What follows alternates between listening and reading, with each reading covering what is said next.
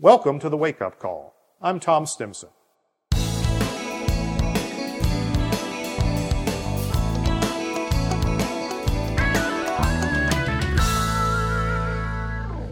So, I've had some clients that have come to me and asked about, talked about going global and what's involved in going global. And, China and the Far East has been very attractive over the past decade. There's been a lot of great opportunities there. And people want to talk about that. They've got clients who have offices in Shanghai, so they feel that they need to have an office in Shanghai, and that all makes perfect sense. But we need to examine why we want to go global and make sure that we're providing for those things. And then the other question is how to do it domestically. So, just to finish the thought on the global side of it, the current thinking, and I think it's still very valid, is that you have to think locally. So we call it glocal. So you can't be global and have an extension of yourself in another country. What you have to have is a presence in another company that connects back to the mothership, as I like to call it.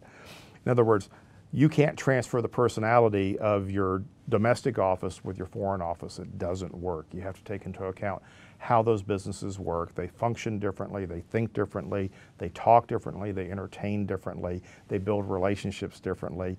Your structures and processes are designed for, your North American point of view. A great example, one of the speakers I like to listen to talks about the difference between having a relationship in the U.S. versus having a relationship, anywhere else in the world. And in the U.S., we do business together, you and I, and then we're going to build a relationship. And in the rest of the world is that, no, we're going to build a relationship first, and then maybe we'll do some business together. You've got to have a company set up to build relationships before you can do business, and that's not how most of our North American companies are set up. Now, when it comes to expansion in, say, North America, or just in the U.S. or in Canada, I want to open another branch. My question is always why? What's the purpose of it? What are you going to get out of it that you can't get from where you are now? And they say, we think there's some great markets there. Well, good answer. Have you captured all the market share in your current focus that you can? Because it's a lot less expensive and risky to finish expanding in your own market before you start wandering off on 4 or 5 time zones just because you heard about an opportunity.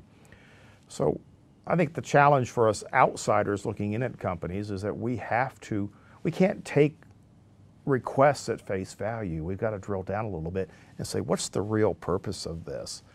And then help them with the considerations about, this is infrastructure. There's different labor laws in different states. Have you really thought through all of these things? Isn't it really more attractive just to go ahead and finish the work that you've got right here, and then we'll see where we're going to go down the road a little bit? So it's a great question. I think we have to continually explore these things as organizations because the time to do it might be in the near future. And the sooner we know, the better we're going to be prepared to do it. So keep asking the questions and be comfortable because sometimes the answer is not yet. You've been listening to the podcast series, The Wake Up Call. Visit my website at stimsongroup.info. Thanks for listening.